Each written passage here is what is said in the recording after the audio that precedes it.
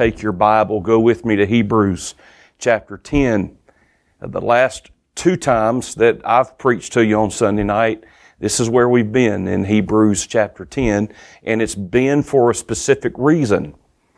And we began by talking about this passage and how the main theme is the writer of the book of Hebrews encouraging us to stir one another up. Stir one another up. In other words, I am to so treat you in a way and talk to you and respond to you and exhort you in such a way that I'm going to stir you up. That I'm going to be used by the Lord to help your spiritual temperature be higher than what it is right now. That's really the bottom line of what the Holy Spirit is saying in this passage. You are to be that for me. I'm to be that for you. Not because I'm the pastor, but because I'm a Christian. You're a Christian. And this command is to every believer that we are to be used by the Lord to intentionally stir one another up, to help one another and help our spiritual flame be higher and hotter than what it typically would be. That I am to become a better Christian because of what you are pouring into my life. And you are to become a better Christian because partly of what the Lord is using me to pour into your life. That we are to do this for one another. If I'm not doing this for you, and you're not doing this for me, and if we're not doing this for others, then I'm not being obedient as a believer to this command that He gives us. I have to ask myself, and I have to ask you tonight, the ones around you in your inner circle of people, yes, your family, yes, your friends, yes, co-workers, whoever it is, are they more on fire, more zealous for Christ? Are they a better Christian? Is their spiritual flame burning brighter and hotter in their life because of you stirring them up? That's the question in the text. That's the command. And so, again, I want us to be very crystal clear on what the text is saying. So look at it with me once again, because last week we talked about that there were 2 ways given in the passage that this plays out. And so we talked about one way last week, and I want to give you that second way tonight. So I want you to stay with me. Let's let the Lord have His way as He shows us from this passage of Scripture, from the Bible, from the truth of the text, what it means to stir one another up. How do we stir each other up? How do we provoke one another in good works and in greater love for Christ and for one another? Because that is exactly what is being said here. So notice with me. Look in your Bible. In verse 24, God says to us, let us consider one another to provoke or to stir one another up to love and to good works. Then He goes on to tell us how we do that. So last week we talked about the first way, not forsaking the assembling of ourselves together. So He begins with a negative. He says, now, you want to stir somebody up? You want to stir fellow believers up? Don't forsake the gathering. Don't abandon the gathering. Don't forsake the corporate gathering. You be there. You be involved. You be engaged. You be prayed up. You get there early. You stay later. Don't be one of these that slides in late and leaves before it ever ends. Stay. Be there. Be engaged. Be energetic. May I pause and ask you a question? This morning when you were at the house of God, how engaged were you? Or were you just there? Was it something you just checked off? How involved were you in the prayer time? In the corporate worship? Were you passive? Or were you energetic? Were you engaged? Were you involved? Were you singing? Were you contemplating prayerfully pondering the lyrics of the words that you were singing to Christ? Asking Him to help that be a part of your life. Basking in His goodness and His glory. How are you treating that time? When you got there, did you go to your seat and just plop down? Or were you thinking before you even walked in the door, Lord, who can I encourage today? Lord, I hope so-and-so's here today. I want to encourage them. I want to speak truth to them. I want to see them. I want to provoke them. I want to challenge them. I want to stir them up. When you arrived, did you look around the auditorium and look for somebody who might be a first-time guest, or maybe somebody that you didn't know, so you would have an opportunity to go introduce yourself and actually get to know somebody new? How do you treat church?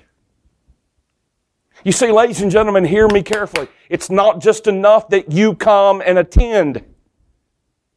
If all you do is attend, and you sit, and you take in and take in and take in and take in and take in, and I would contend with you, and I would dare say that most of the time, if that's our attitude, if all we're doing is just coming and attending, then we're really not taking in all that God wants us to take in. I guarantee you that. But He says, when you gather, there's something I want you to be doing. Gathering for corporate worship and for corporate strengthening through the Word is not to be a passive engagement. It's to be active. He says, don't forsake the assembling of yourself together. So that's the negative. But then He gives the second thing. And that's what I want us to focus on tonight. Now, let's lean in very carefully. Let's let the Lord talk. Not CP. Let Jesus talk. Let the text talk. Let God talk. Let's think about this now. So here's what He says. The negative, don't forsake the assembling of yourselves together. Now here's the positive. Here's the second thing. And He says, notice this, but exhorting one another. And so much the more as you see the day approaching, the day of Christ, the day of His return, as He takes us home. Basically, He's saying, and as you get closer and closer to the end of time, the need for this exhortation is even greater. And so He says, you want to stir each other up? You be in church. You show up. You be engaged. But then He says, don't just show up in church, but you be encouraging to one another. Verbal encouragement. Verbal encouragement.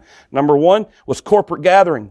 Number two, verbal encouragement. Exhort one another. This is exactly what it means. It means that I verbally, to you, face to face, in person, not just at church, but in day-to-day life, I edify you. I verbally encourage you. I talk to you. Exhorting one another.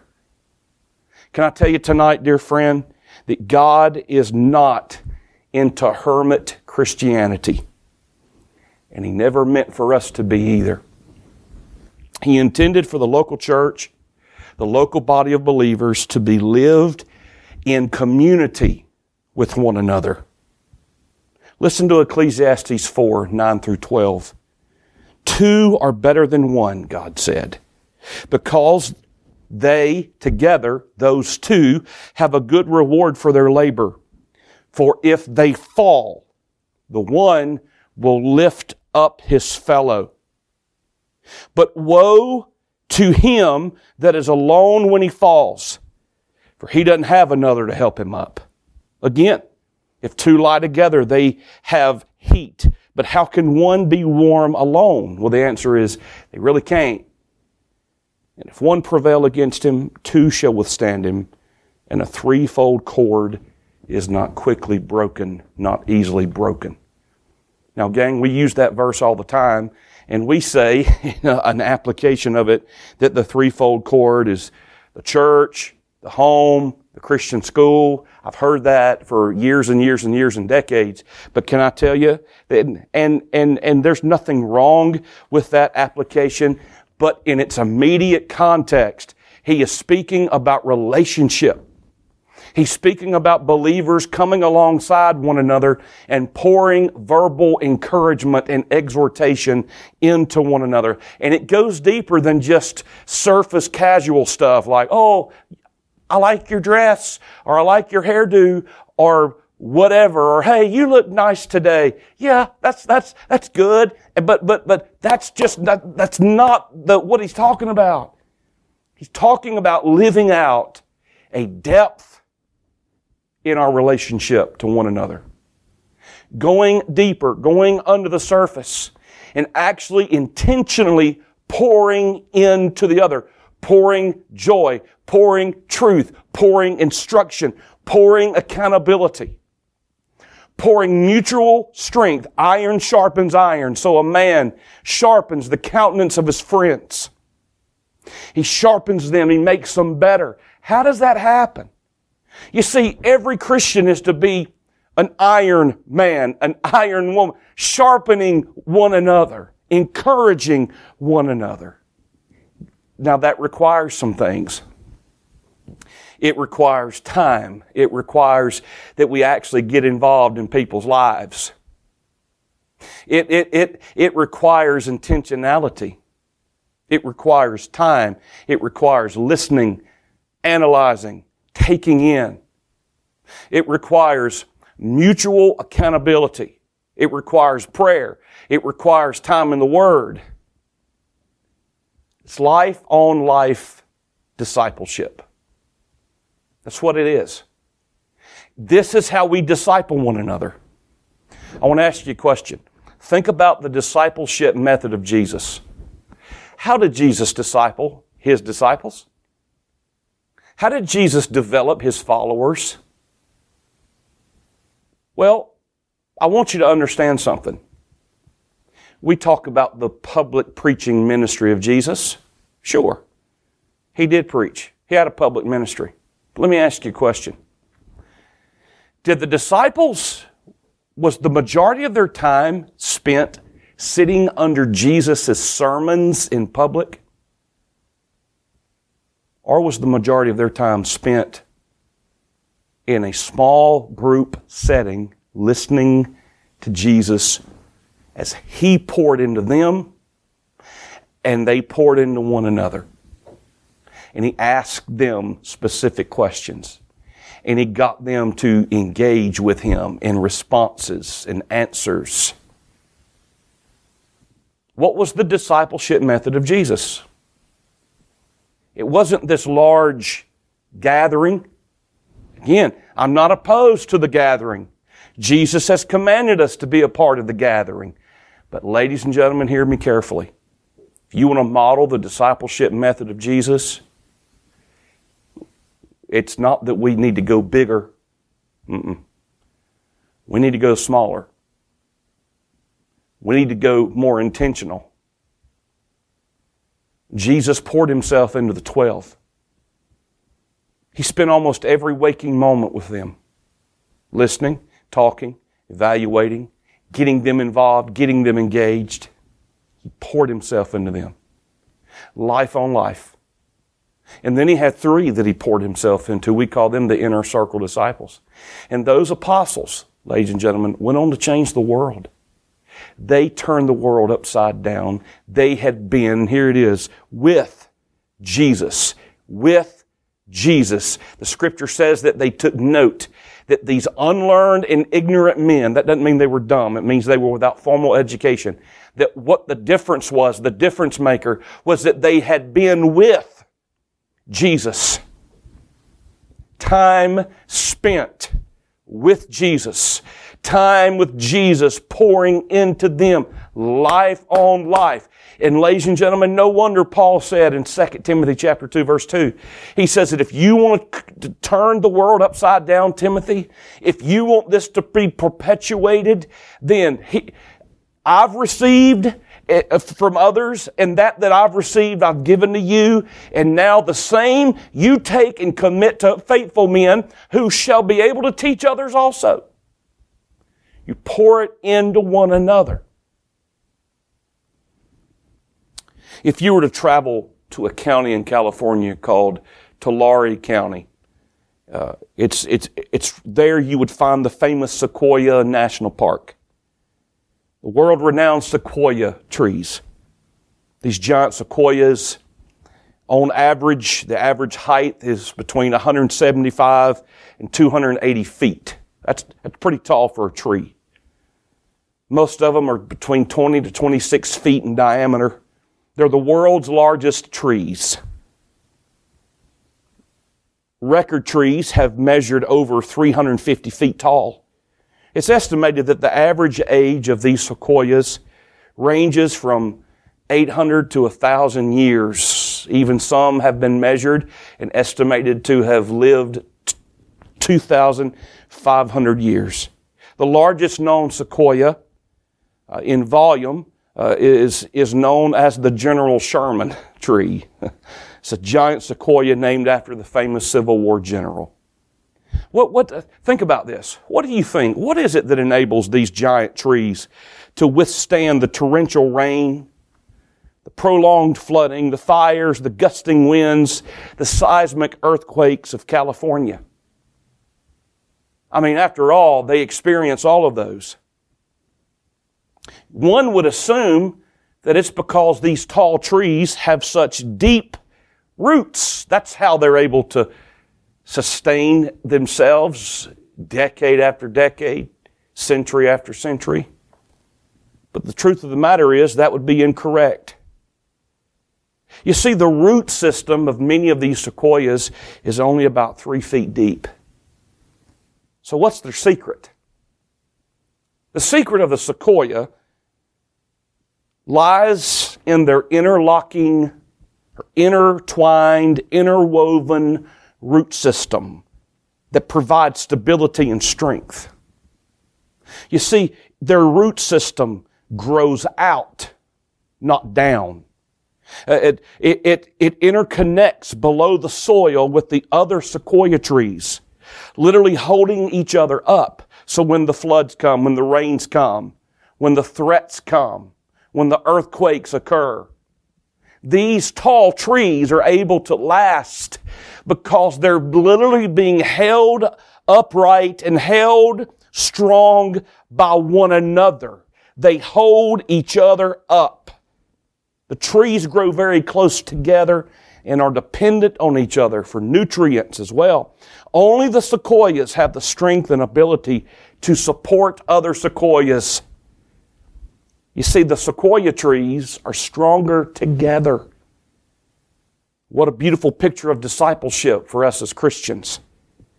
The Christian faith was never meant to be lived in isolation, away from regular contact, away from mutual encouragement, away from mutual accountability, away from discipleship from other believers. God never intended the Christian life to be lived that way. Did you know that there are numerous ones that you and I are to be strategically and intentionally speaking truth and encouragement into on an ongoing basis? That I am to be pouring into somebody and several somebodies in my life. You are to be pouring strategically into somebody, giving them that mutual encouragement, exhorting them, encouraging them.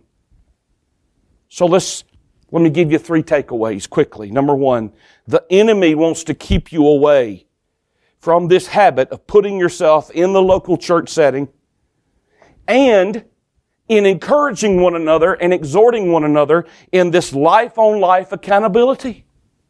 Satan would love nothing more than to keep us away from that. He wants us to keep us out of church as much as possible. And if we do show up, he wants us to be disengaged. He wants us just to approach church like a checklist. He wants to keep us from life-on-life community. Through Sunday school, through growth groups, through Awana for the kids, through community groups, through life groups, small group Bible studies, accountability groups. And I'm going to go a step further and introduce something to you that we're going to be talking about in a great degree in the next several months. But discipleship groups, D groups. where a handful of people per group, they read Scripture each week. They sit down. They share with what God has done in their life, what they learned that week. They share highs and lows. They share victories and struggles. They pray for one another. They ask each other the hard questions. That's a discipleship group. That's what grew the disciples. That's what grows people in Christ, is that kind of structure. I don't care what you call it, but that kind of pouring into one another. Every believer needs to be in one of these groups on an ongoing basis. A group small enough yet personal enough to provide spiritual growth through Bible study, mutual prayer support, and mutual accountability and encouragement. What keeps you from that kind of relationship? Are you willing? Has the Holy Spirit of God elicited anything inside of you while we've been talking about this? Number 2, we get to know one another better around tables than we do in rows. We get to know one another better around tables than we do sitting in rows. I'm not discounting the rows, but I'm saying this to us, dear friend. If all we're involved in is the corporate gathering where we come in and plop and sit down in rows and we don't engage people, and we're shortchanging our own spiritual growth and the discipleship that we can pour into other people. You see, truth be told, most of us don't really get to know each other sitting in rows, but we do get to know each other around tables. Why is it that in the ministry center upstairs that our classes have tables? Because we want people to engage with one another. And it happens more sitting, facing one another, talking, engaging with one another than it does with my back towards somebody else, them staring at the back of my head and me staring at the back of somebody else's head. I might wave at them. I might, say, hey, have a good day. But that's it. There's no engagement. There's no mutual accountability. There's no prayer support. There's no life on life. But around tables, that's where it takes place at. Whether that's a table here at this ministry, a table on this property, or a table at a restaurant, or my dining room table. That's where life and life discipleship happens in a greater way. And then the third thought. Speaking truth and receiving truth is to be an ongoing mutual experience. And it's a two-way street. I'm speaking truth and pouring into someone, and someone is speaking truth to me and pouring into me. It's mutual. It's both ways. And that is to be ongoing throughout my entire Christian life. If I understand what Hebrews 10 is saying to you and I. And so much the more, he said. Don't stop doing this. Always be pouring into somebody. You always have somebody pouring into you. That's life on life discipleship. So let me ask you a question. With whom are you right now currently in a disciple-making relationship? I'm not talking about who are your best buddies. No. With whom are you involved in a discipleship relationship right now? What 2? What 3? What 1? What 4? Are you pouring into? And they're pouring into you. And you're pouring into one another. I want you to prayerfully ponder that. And may God help us as we continue with this thought of what it means to stir one another up. Let's pray together. Father, in Jesus' name, help us to begin to unpack this and flesh this out in our lives. And we'll thank you for it. In Jesus' name we pray. Amen.